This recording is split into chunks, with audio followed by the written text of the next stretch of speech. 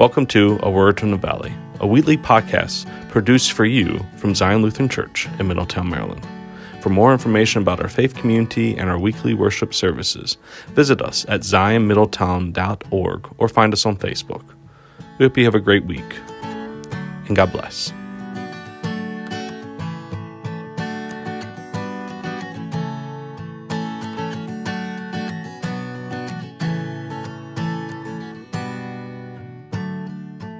Beloved, all grace, mercy, and peace be yours and mine from God and from our Savior, Jesus Christ. Let the church say amen. Golly, this is a sleepy church today. I am working hard.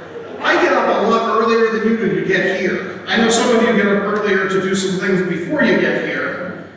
But let the church say amen. Amen. Let them say it like they mean it. Amen. Today is Trinity Sunday, and so that means we hear today the only verse in the Bible where Jesus refers to God, where Jesus names God as Father, Son, and Holy Spirit.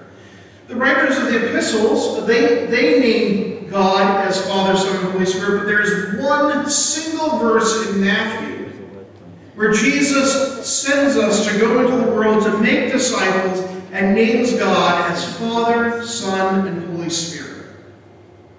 Martin Luther once said, to try to deny the Trinity endangers your salvation. To try to understand it endangers your sanity.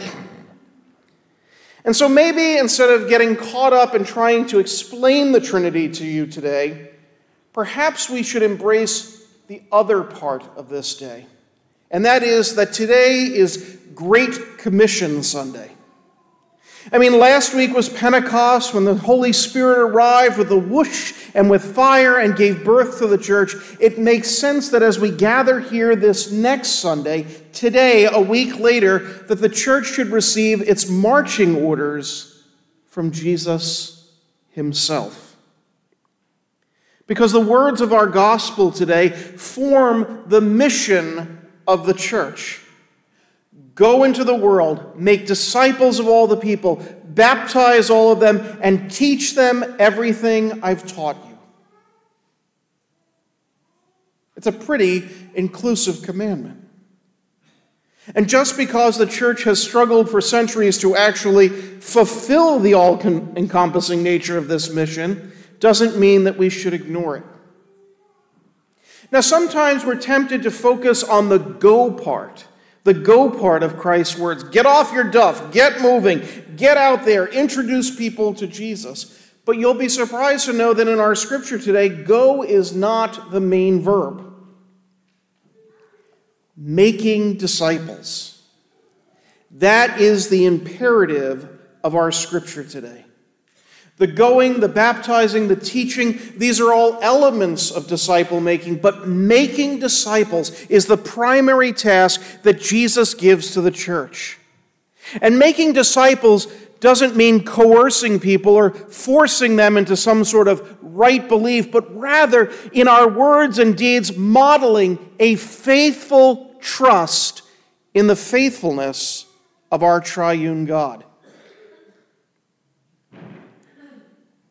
When Jesus says, all authority has been given to me in heaven and on earth, he's talking about the authority that comes from God, our Father, but also the belief, the faith that is kindled in each of us through the power of the Spirit.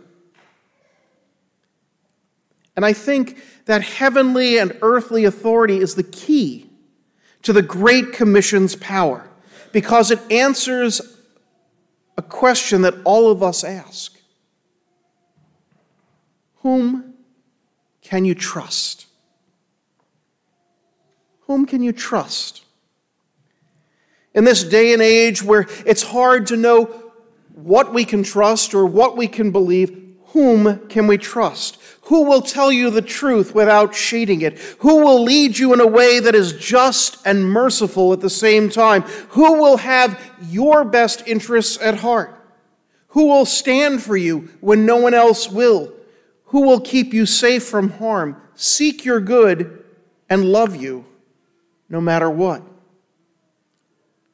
Whom can you trust? The scripture tells us that the disciples were asking themselves those same questions. And we got that clue from the way our gospel reading began this morning. Those first words that are so easy to skip over. When they saw him, they worshiped him, but some doubted. The disciples. The ones who knew Jesus best, who lived and worked alongside him, who became a community together, these disciples, some of them doubted. Or maybe all of them doubted to some extent. But either way, worship and doubt are inextricably linked here. They worshiped, and some of them doubted, and they weren't sure if they could trust the one that they were worshiping, but they worshiped anyway.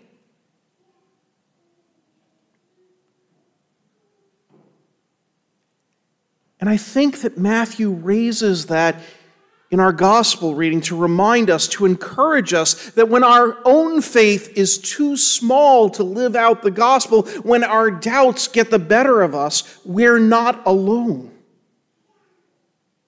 We're not alone when it comes to wondering, whom can we trust? Even the closest followers of Jesus had their moments where they were just not sure.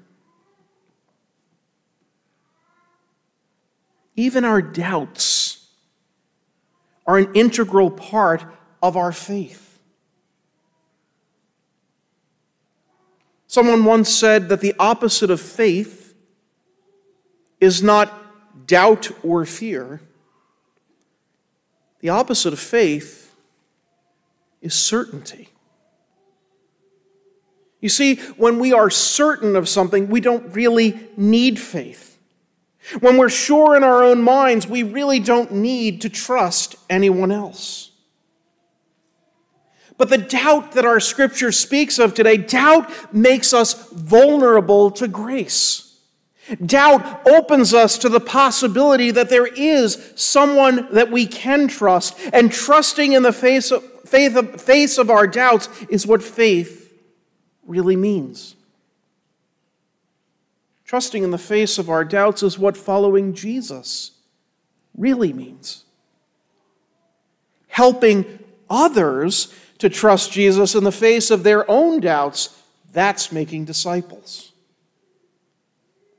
And making disciples of Jesus Christ is not something that you or I do under our own authority. It is something that we do together as the Spirit leads and guides us as a community and sends us out to be the people of God, the body of Christ, alive in the world.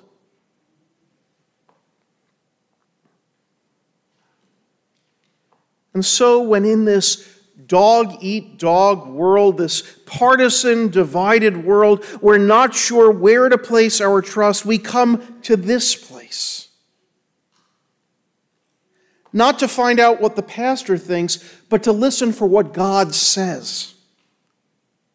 To be nourished by the word and fed at God's table. And we come with faith, hope, and love in the trust of the Father, the Son, and the Holy Spirit, so that we might be renewed and recharged to be about this work that God has entrusted to us.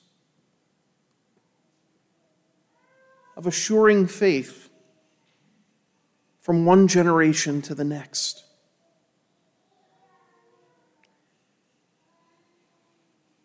If you think it sounded scary when Bobby invited you to join the handbell group,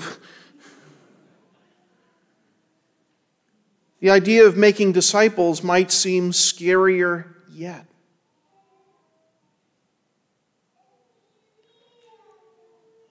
But it is a gift and trust that has been invested in us by Christ himself. And we're not alone. In our doubts and our fears. In fact, we derive our strength together from this precious promise of today's scripture. And remember, I am with you always, In all ways, Jesus promises.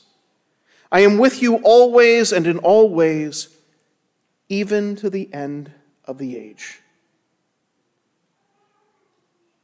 So friends, let us go. Let us go together. Let us go and make disciples, going, baptizing, and teaching together in Jesus' name. Amen.